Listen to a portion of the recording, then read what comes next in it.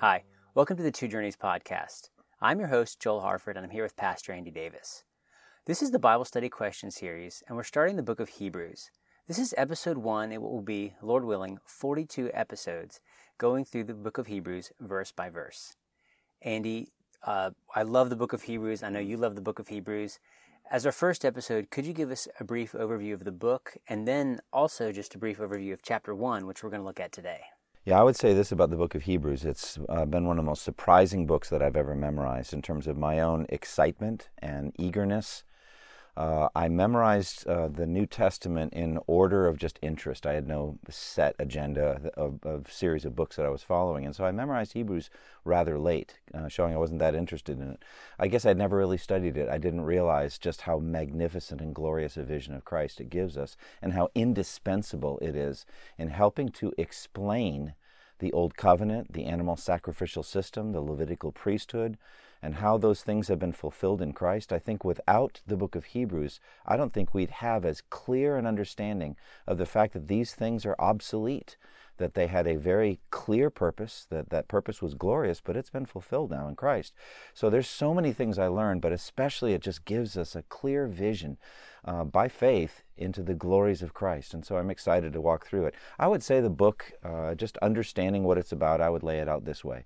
It's a warning epistle. It's warning Jewish professors of faith in Christ. So people who were from a Jewish background who had made a profession of faith in Christ, warning them to not turn away from Christ. They were under intense pressure, I think, from their Jewish neighbors, from their synagogues, from Jewish authorities. We know very plainly from John chapter 9 and the account of Jesus healing the man born blind that even at that point, while Jesus was still alive, they had decided that if anyone claimed that Jesus was the Christ, they'd be put out of the synagogue. And so the Jewish persecution of the early church is clear and established in the New Testament.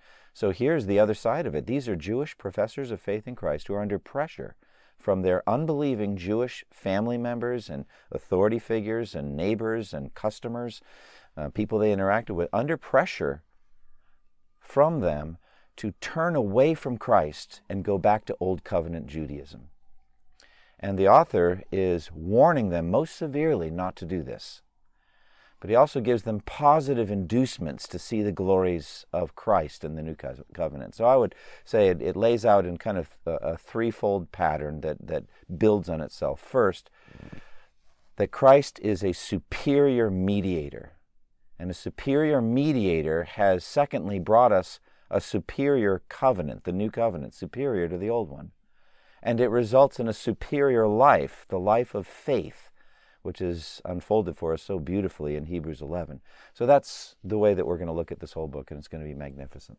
Well, wonderful. Well, for the sake of our audience, I'm going to read Hebrews 1 through 14, and then we'll talk about it. Long ago, at many times and in many ways, God spoke to our fathers by the prophets. But in these last days he has spoken to us by his Son, whom he appointed the heir of all things, through whom he also created the world. He is the radiance of the glory of God and the exact imprint of his nature, and he upholds the universe by the word of his power. After making purification for sins, he sat down at the right hand of the Majesty on high, having become as much superior to the angels as the name he has inherited is more excellent than theirs. For to which of the angels did God ever say, "You are my son, today I have begotten you"? Or again, "I will be to him a father, and he shall be to me a son"? And again, when he brings the firstborn into the world, he says, "Let all God's angels worship him." Of the angels, he says, he makes his angels winds, and his ministers a flame of fire. But of the Son, he says, "Your throne, O God, is forever and ever. The scepter of uprightness is the scepter of your kingdom. You have loved righteousness and hated wickedness. Therefore God, your God, has anointed you with the oil of gladness beyond your companions. And you, Lord, laid the foundation of the earth in the beginning, and the heavens are the work of your hands. They will perish, but you remain. They will all wear out like a garment. Like a robe you will roll them up. Like a garment they will be changed. But you are the same, and your years will have no end. And to which of the angels has he ever said, "Sit at my right hand, until I make your enemies a footstool for your feet. Are they not all ministering spirits, sent out to serve for the sake of those who are to inherit salvation? So, Andy, the first question I have to ask you is, what is the writer of Hebrews seeking to prove in chapter 1? He's trying to prove the supremacy of Christ, superiority of Christ in every respect. The first 3 verses just who he is in his person. But then from verses 4 through 14, the superiority of Christ to angels. And I think on that second one, it's important just because human beings throughout history, Christians even, have been tempted to worship angels. They are superior to us. They are more glorious than us, and they are more powerful than us. And so people have been tempted to worship angels, and it's discussed in other places also in the New Testament, the worship of angels. But more than that, just in terms of the purposes of this book, the author is going to make it very plain that the New Covenant is superior to the Old Covenant. And we learn in the New Testament especially that the Old Covenant was mediated to us by angels through Moses. And so there's that sense that the Old Covenant was only mediated by angels. The New Covenant was mediated by the Son. So that's how this chapter is laying out. Jesus is portrayed as infinitely superior to all things, but specifically to angels. And what does this passage teach us also about Christ and his role in the universe? Yeah, it's incredible. Right from the beginning, we are told that the Son, it was through the Son that God the Father created all things, and by the Son that he continues to sustain all things. So apart from the Son, nothing would exist. Going from verse 1, long ago, many times, in many ways, God spoke to our fathers by the prophets. Why do you think the author of Hebrews starts with the prophets? Why does he start in this way? Well, again, we need to keep in mind the primary audience here are Jewish people. They really are. It is written to all Christians, but just like the Apostle Paul says in Romans 1, to the Jew first, and then to the Gentile. And so that's what this book of Hebrews is as well. It was written to Jewish professors of faith in Christ. And so he is hearkening back to the foundation of the Jewish religion, which is the Word of God, what we would call the Old Testament, which was given to the Jewish people through prophets. So he is talking about how God, throughout all the Jewish generations from Moses on, spoke to the people through the prophets. And we would actually have to say, before Moses, Abraham was called a prophet when he was told to pray for, I think it was Abimelech or one of these pagan kings whose household was struck with sickness. He is a prophet and he will pray for you. So they were prophetic and God spoke to them. But we tend to especially think about writing prophets who wrote down the scriptures. And so in the past, in the Jewish history, the Jewish heritage is based on the scriptures. And God spoke at many times and in various ways. So a lot of different ways. And that's really true. If you look at the history of the prophets, they were, how shall I put it, interesting people leading interesting lives. They did some strange things. Go ahead, what were you going to say? Dreams, visions, or I love the acting out, the laying the siege works with the bricks in Ezekiel. Yeah, Ezekiel had a hard job laying on one side of his body for some long time and laying on the other side. And then there was Isaiah, and we won't go into that, but read about it in Isaiah 20 and what he wore, or shall I say didn't wear, and then he had to prophesy about it. So there's all kinds of interesting moments for these prophets. Elijah was an otherworldly figure, being fed by ravens and speaking very, very powerfully to the people of God. I mean, they were interesting men, and God spoke to them and through them in many various ways and at many times. And so that's how he begins. He says he's hearkening back to the Jewish heritage of Scripture. So that's the way it was in the Old Covenant era. But now, he says, he has spoken to us what I would have to say God's final word. Mm-hmm. And his final word is Jesus Christ. Yeah, that final word, that kind of goes perfectly with Jesus does the parable of the tenants with the vineyard, and he sends, servant, servant, servant, and then the final one is son. Yeah, and Jesus wasn't the final one chronologically because there were apostles and prophets after Jesus.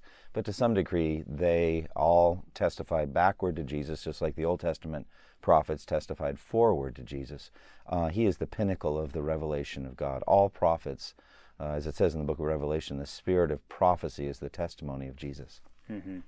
Now, he says this phrase, but in these last days he has spoken to us by his Son. Other authors use this, speak of the last days. What does this teach us about the time that they were living in and about the time we're living in now? Effectively, we're in the same era now. been 2,000 years, but just like them, we are in the last days. He says, in these last days. And so the author to Hebrews was speaking of his own times, his own generation, saying, these are the last days.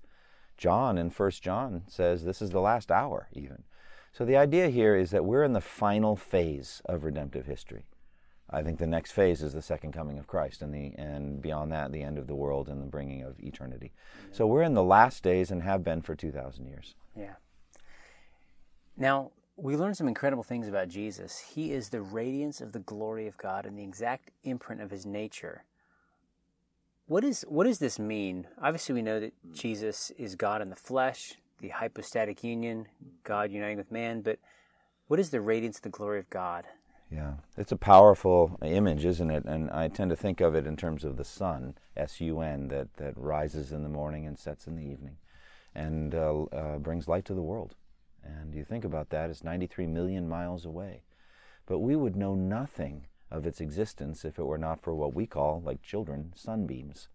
And the sunbeams travel through the 93 million miles of the emptiness of space and communicate the S-U-N, the sun, out in outer space to us. So we stand in the light of the sun, the bright sunlight, and we know that the S-U-N, the sun, exists. And so in that way, Jesus is like a sunbeam from the Father. He is the shining radiance of the Father's glory.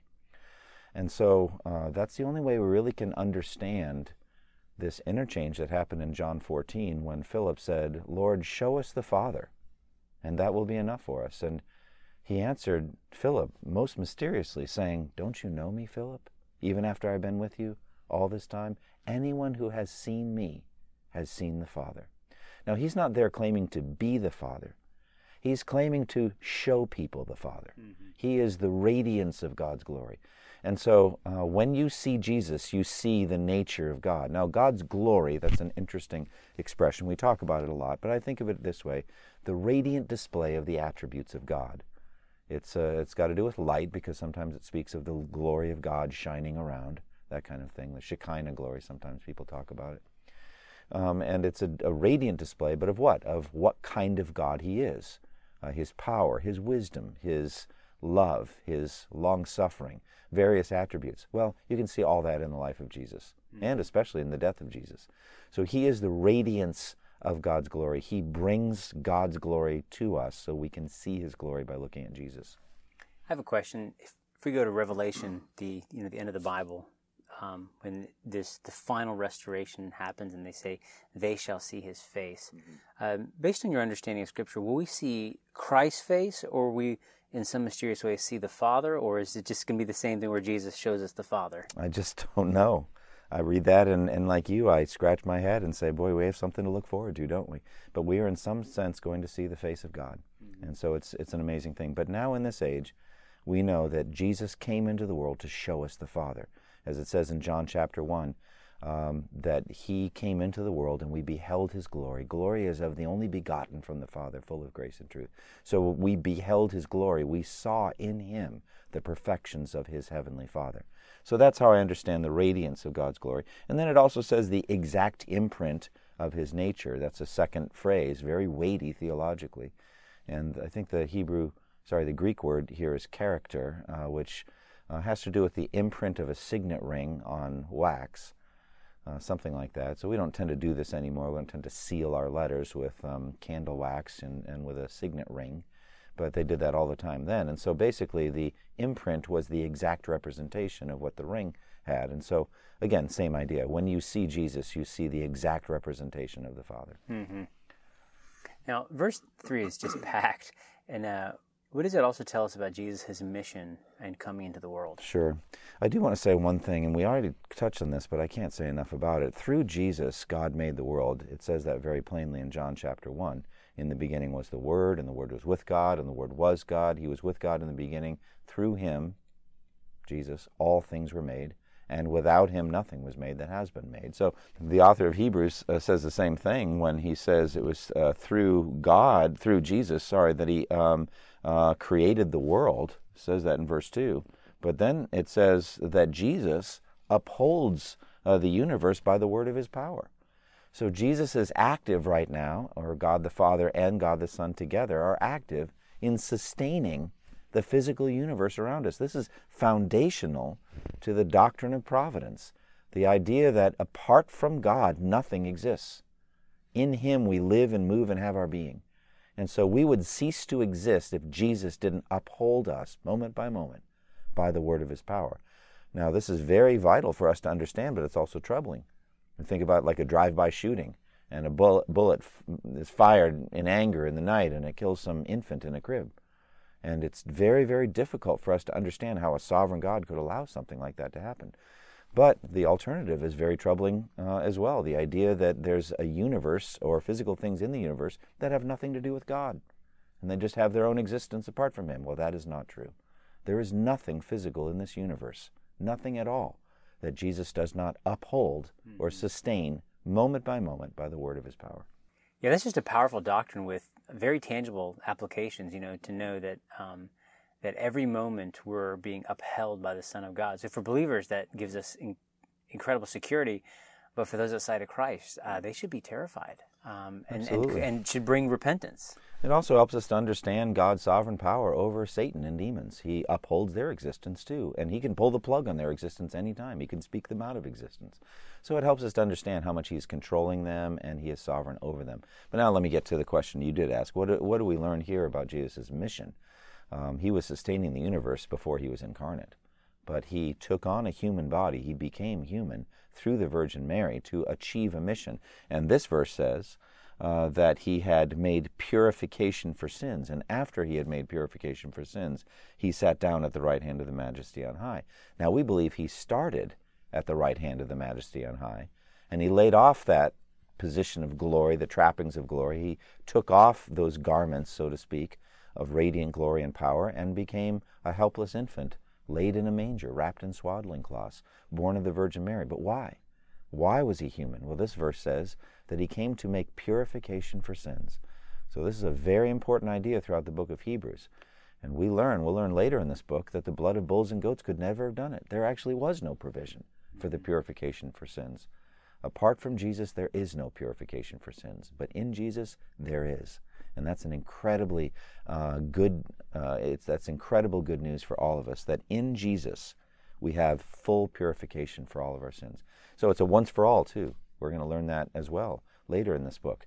Once for all, He made purification for sins. And after He did that, then He took again His place at the right hand of Almighty God, the Majesty on high.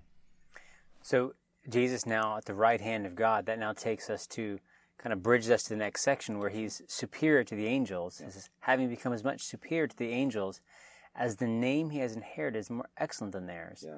And so why is the fact that Jesus is superior to the angels, why is that important to this author?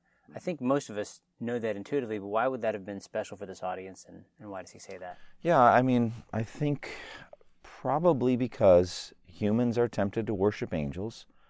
And frankly, I believe all false religions have been mediated through fallen angels that we know as demons. I really think that all of the false religions in the world have had demonic god and goddess impersonators behind them. That's what they do. But also the true religion, the Old Covenant religion, was mediated by angels. We learn this from Stephen's speech in Acts 7 and from other places as well.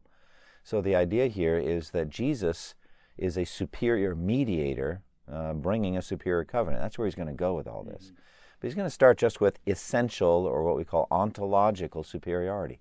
Jesus is just superior to all created beings. Just as the angels are superior to us, He is infinitely superior to them. So the author is going to give us this idea of Jesus being superior to angels. Now, I think what he does here is he has us picture Jesus seated at the right hand of God. So we have to have in our minds a picture of a throne set in heaven. And you get that in Revelation 4, where John is invited to go through a doorway into the heavenly realms. And there's this glorious throne, and someone seated on it. That's Almighty God. But we also have the same image in Daniel chapter 7, which is talking about all of these wicked, dominating world empires represented by beasts that come up out of the sea, one after the other. And then there's this little horn that's boasting, representing, I think, ultimately the Antichrist. And just in the middle of all that drama, Daniel sees a vision of a throne in Daniel 7, verse 9, with the Ancient of Days seated on it. That's Almighty God, God the Father. And it says there that angels are ministering to him. Thousands upon thousands attended him. 10,000 times 10,000 stood before him. The court was seated and the books were opened. That's 100 million angels encircling the throne, ready to do his every bidding. Jesus is superior to all of them. He's at the right hand of God. He is God. And they all bow before him. We'll get to that in a moment. But honestly, he is infinitely superior to all the angels. And so here's the idea. Remember, the whole epistle is a warning. Don't turn your back on Jesus. Part of the way the author is going to do that is to show us by these words, by the Scripture, how infinitely great Jesus is. You can't turn your back on Jesus. He's Almighty God at the right hand of God the Father. All the angels, who are vastly superior to you and me, are bowing down before him and worshiping him. How could you turn your back on him? So that's where we're going with all this. Yeah. So what about this? Do you want to say anything about the word named? Sure. He has inherited this name. Well, the name is Son, S-O-N. That's the name he inherited that they don't have. Now, in other places, there are some verses that seem to call the angels the sons of God, etc. But this is not sons, plural, of God, of which we are sons and daughters of the living God. But he is the only begotten Son. That is the teaching here also in John chapter 1, the monogenes, the only begotten. He is the only one to whom the Father ever said, "You are my Son, today I have begotten you." And so the name here that's superior to theirs, they get the name angel, which is messenger, or later in verse 14, servant. Are not all angels ministering spirits sent to serve those who inherit salvation? Jesus gets the name Son of God, and that's infinitely superior to any name they bear. So you mentioned that you are my son, today I have begotten you. That's the first passage that the author of Hebrews quotes. So can you talk about how he's going to make his argument through the Scriptures?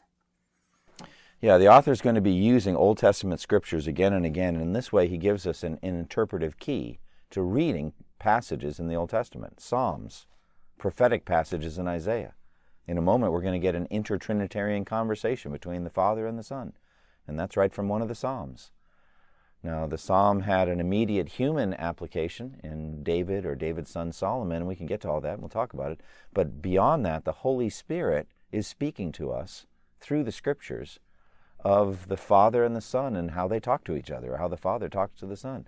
So it's a very powerful thing. He uses these Old Testament Scriptures in ways that I think the Old Covenant Jews would not have seen. They wouldn't have fully understood, but they were there. The verses were there. So he reaches for this Scripture. You are my Son, today I have begotten you. And so this is from Psalm 2, verse 7, Messianic Psalm. And so he's reaching for that, and he's saying this is a key text giving us insight into the nature of the Father-Son relationship. I think we also see that in the second half of that verse, that I will be to him a father, he should be to me a son. Yeah. That's the Lord telling David that immediately about his son Solomon, but it's ultimately about his future descendant, the Christ. Yes. Right? Yeah, it's complicated. David had a literal son by his wife, Bathsheba, Solomon, and he would be his heir. And so there is that immediate fulfillment, but the ultimate son of David is Jesus. And so there's that immediate fulfillment, and then that eternal and final fulfillment in Jesus. Let's go back to the word today, though. This is a very difficult concept, and I'm not sure that I fully understand it. Some speak of the eternal generation of the Son by the Father, and I believe in that. The Father has always had this relationship of begetting the Son. The Son is eternally begotten of the Father.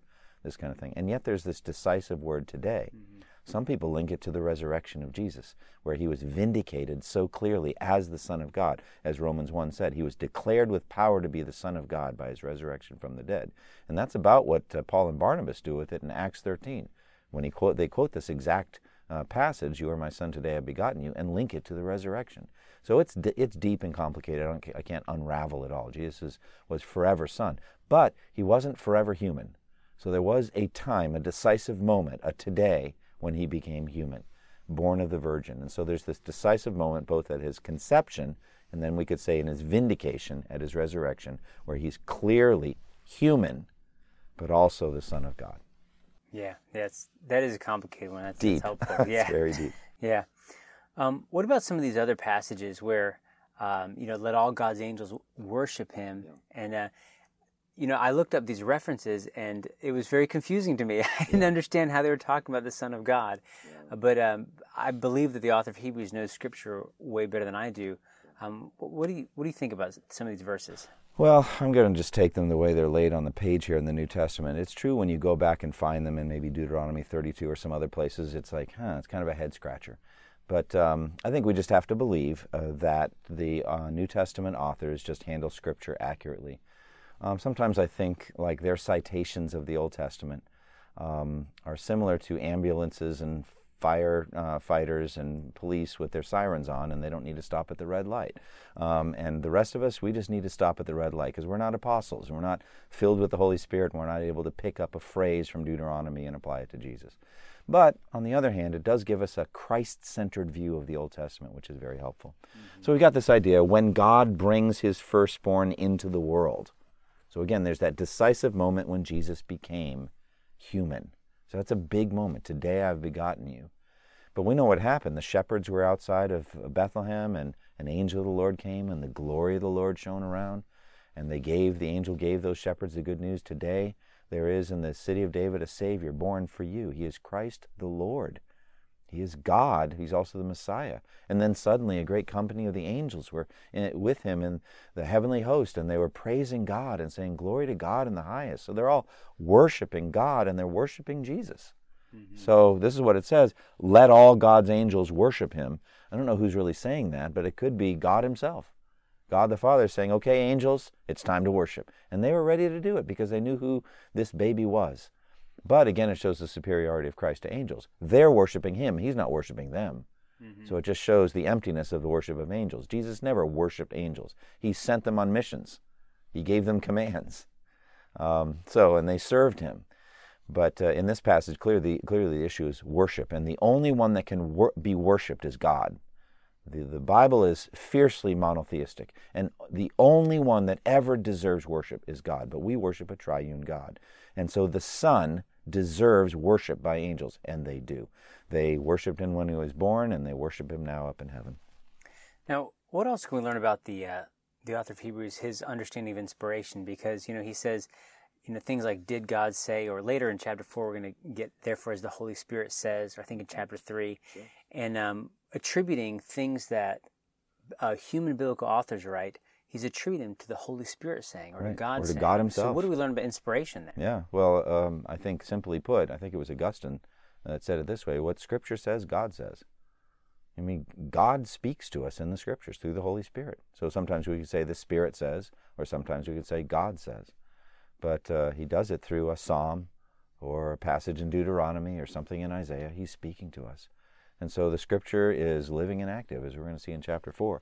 So here, he's quoting a psalm.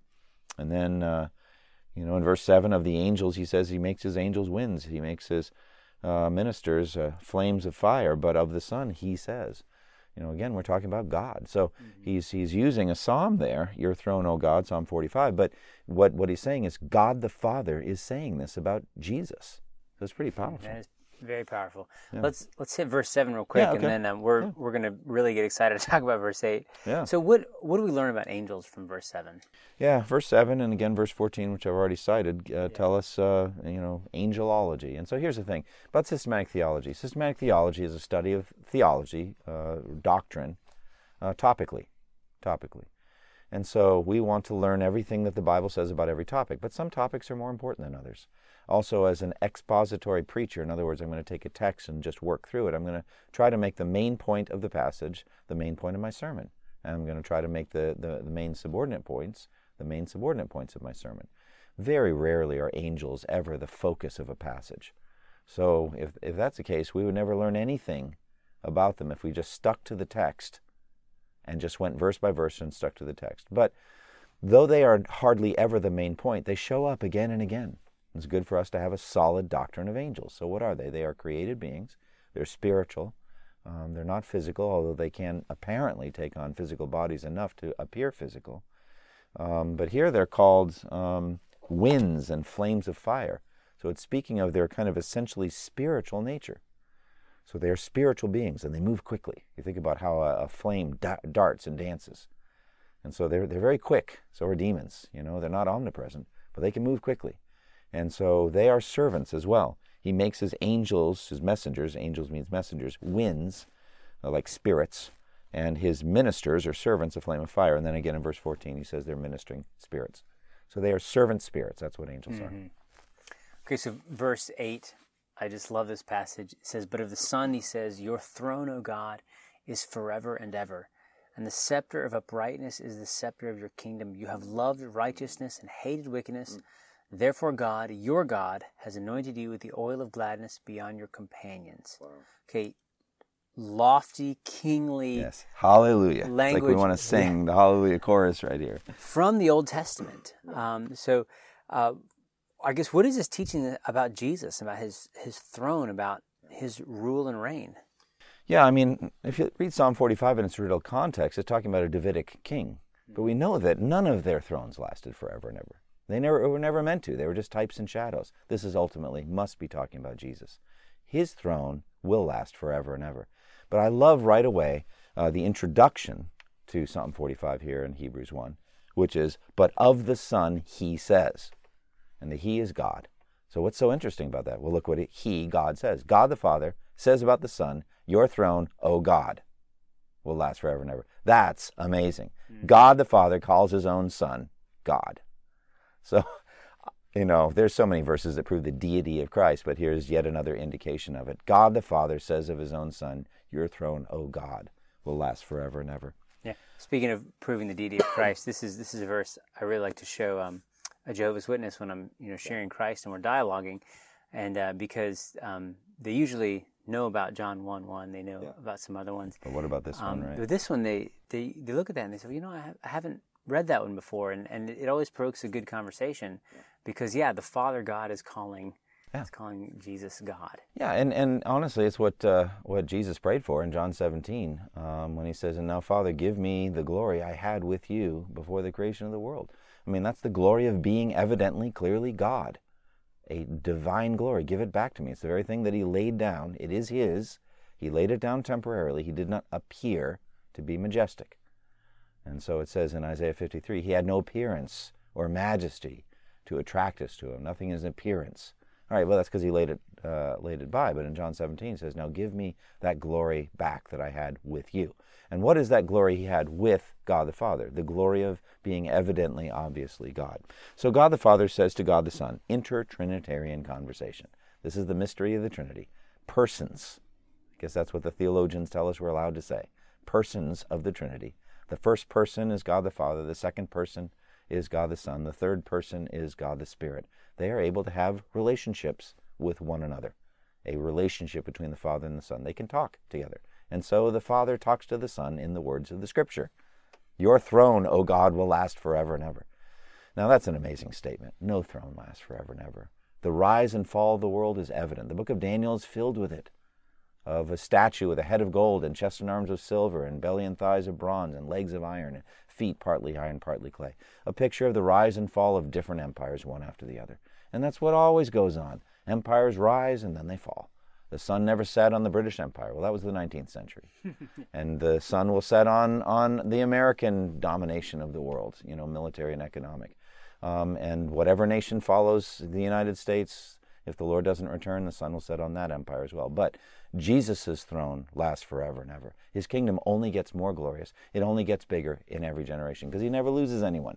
And so it always becomes bigger and bigger and more glorious. Your throne, says God the Father, will last forever and ever. And notice that God's not threatened by it. He was never threatened by Satan's rebellion. But Satan said, I will make myself like the Most High. I'll set my throne above the kingdom of heaven. This kind of thing. Well, that's a rival throne. This is no rival throne.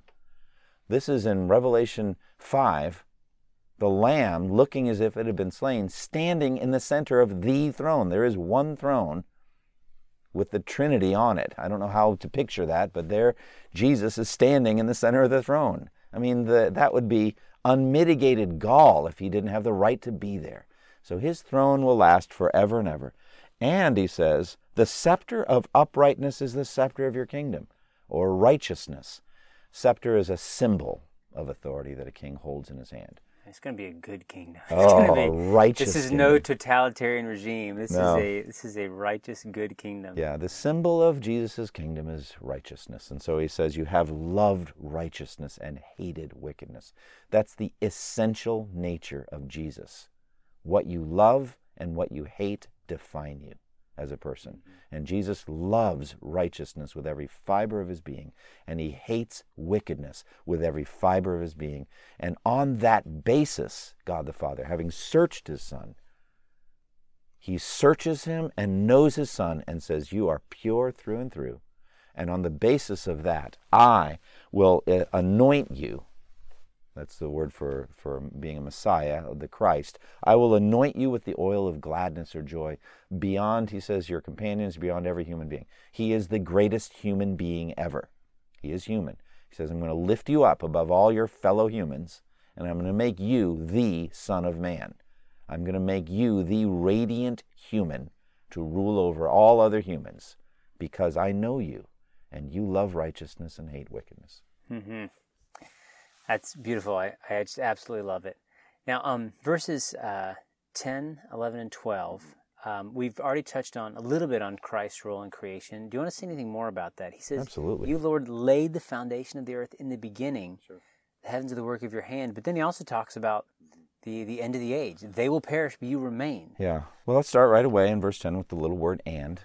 So we're going to link it back to the introduction in verse 8 of the previous Psalm 45. This one here is Psalm 102, verses 25 through 27. But here, in verse 8, he introduces it of the Son, he says. So that's God. We're going to say the same thing here. And God says, what does he say? You, Lord. So he calls him Lord. And so that's just the word for God that people use, that the Jews use. They called him Lord, the sovereign Lord. And so God the Father does not hesitate to call him Lord. And he says, you, Lord, laid the foundations of the earth in the beginning. So God the Father is saying this. Now, he knows very well that he also laid them, that the Father laid them through the Son.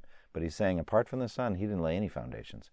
So this earth that cannot be moved, the psalmist tells us that you've laid that foundation, it cannot be moved. It's solid. God the Son, laid the foundation in the beginning. Not only that, but the heavens are the work of your hands. That brings us to Psalm 8. That when I consider the heavens, the work of your fingers, I think of the fingers of God.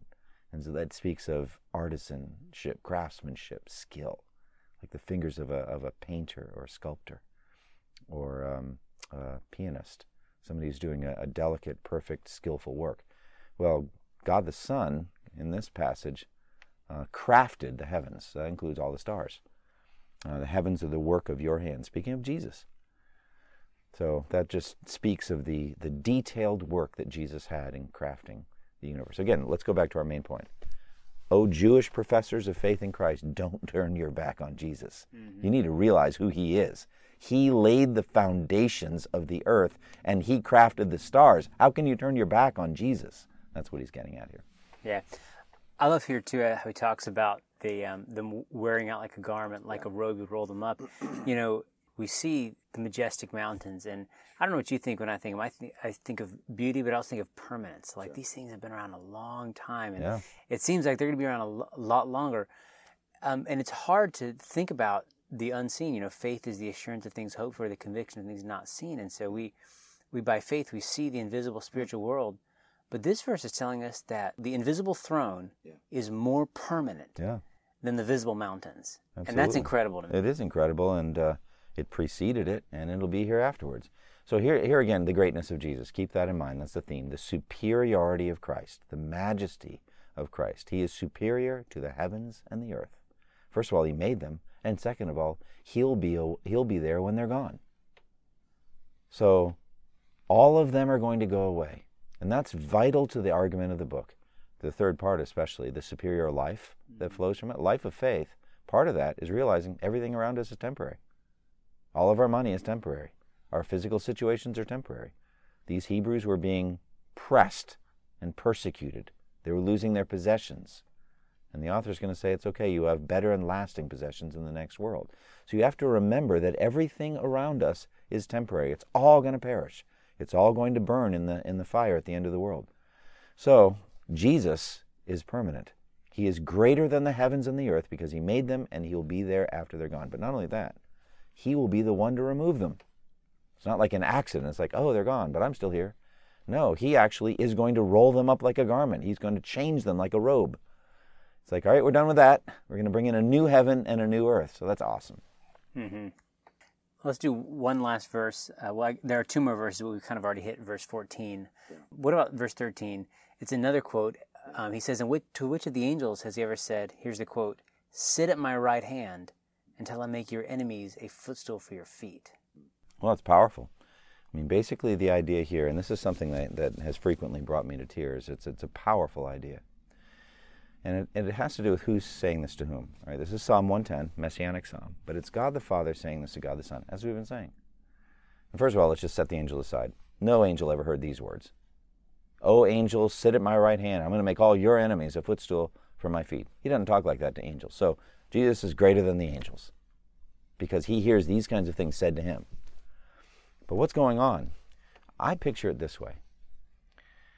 That when Jesus was dying, just about dead, and he looked around and saw a very scarce, tiny assembling of people who loved him and were standing loyally at the foot of his cross as he was dying. You had his mother, some of his mother's women friends, and one disciple, John, and that's it. And it says in Isaiah 49, "It seems I have labored to no purpose. I've spent my strength in vain and for nothing." It seemed as though nothing had come of all of his labors. But then he said these words, "Father, into your hands I commit my spirit." And you could also say, to some degree, "Father, into your hands I commit my ministry, my work. I have done everything you commanded me to do, even to the point of death on a cross. I poured out my lifeblood. I had my clothing confiscated and gambled in fulfillment of prophecy. I have given everything I have. Now I've done everything you told me to do. It seems like it's amounted to nothing. I'm going to hand it to you. Would you please do something with this?" And this is the Father's response. "Sit at my right hand and watch what I will do with this. I will make all of your enemies a footstool for your feet.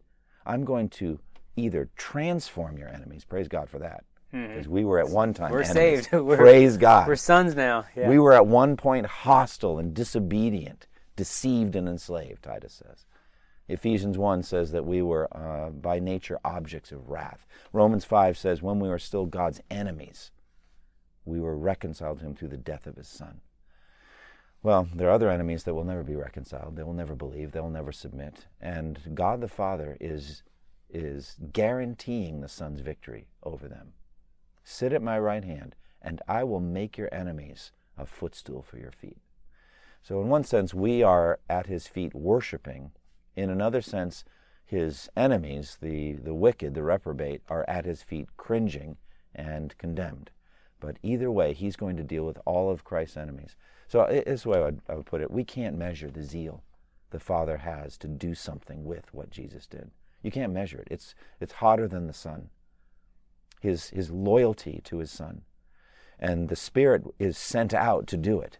He sends forth the Holy Spirit of God to ensure that in every generation the elect are converted and come worshiping, and the enemies are crushed and delivered to condemnation. Every generation the Spirit does the work of the Father when he says, "Sit at my right hand until I make your enemies a footstool for your feet." Now, one other thing to say is all of Christ's enemies, all of them, are going to be defeated. And we're told in 1 Corinthians 15, the last enemy to be defeated will be death. And so when death finally is defeated at the resurrection, all of Christ's enemies will have been gathered into one place, the lake of fire, all of them, because death will be thrown in the lake of fire, and Satan will be in the lake of fire, and all the demons and all the wicked will be in the lake of fire, all of his enemies condemned, and all of his former enemies who have been transformed by the Holy Spirit into not just friends, but sons and daughters of the living God, will be around the throne at his feet, worshiping him. That's the end of all of this. I can't wait, and I'm excited to just see it play out in redemptive history. It's wonderful. It is. I guess we have one more verse, verse 14. We do. Are they not all ministering spirits sent out to serve for the sake of those who are to inherit salvation? Yeah, I think, as far as I know, I don't remember, but I think the angels kind of disappear from the book of Hebrews at this point, and they're fine with that. I may be wrong on maybe another angel verse, I'm not sure, but... It says the message delivered by angels. We're going to talk about the danger of drifting next week. All right, yeah, there's angels. Yeah, but they're certainly not the focus. They're not the center of anything. But we should know this about them. Angels are here to serve us. They're here to guarantee, working with the Holy Spirit, our safe passage through this wicked world into heaven. And it's hard to even imagine all the ways they protect us, all the ways they stand like a wall around us and protect us from demons, the different things they do to bring us the word in some way. I don't know how angels bring the word, but they are messengers. It's like their home base is to bring us messages. And so maybe the Holy Spirit in some way uses them. I don't really know. Or maybe that's just the old covenant and they don't do that anymore. But I know this, they still serve us. And they minister to us and protect us and strengthen us in some way. Angels strengthened Jesus when he was tempted in the desert, and they strengthened him in Gethsemane so they can bring strength. You see this, actually, an angel strengthened Daniel when he was on the ground breathless at the angel's glory, absolutely breathless. And the angel touched him and said, "Peace, be strong now, be strong." And then strength entered into me, Daniel said, and he stood up. And so angels can bring us physical strength and emotional strength.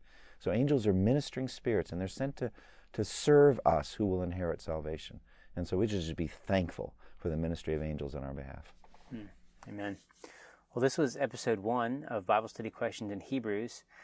Next week, we'll do episode 2, which is the danger of drifting. We'll go through Hebrews 2, 1 through 4. This is the Two Journeys podcast. Thank you for listening, and God bless you all. Thank you for listening to this resource from twojourneys.org. Feel free to use and share this content to spread the knowledge of God and build His kingdom. Only we ask that you do so for non-commercial purposes and in accordance with the copyright policy found at twojourneys.org. Two Journeys exists to help Christians make progress in the two journeys of the Christian life, the internal journey of sanctification and the external journey of gospel advancement. We do this by exporting biblical teaching for the good of Christ's church and for the glory of God.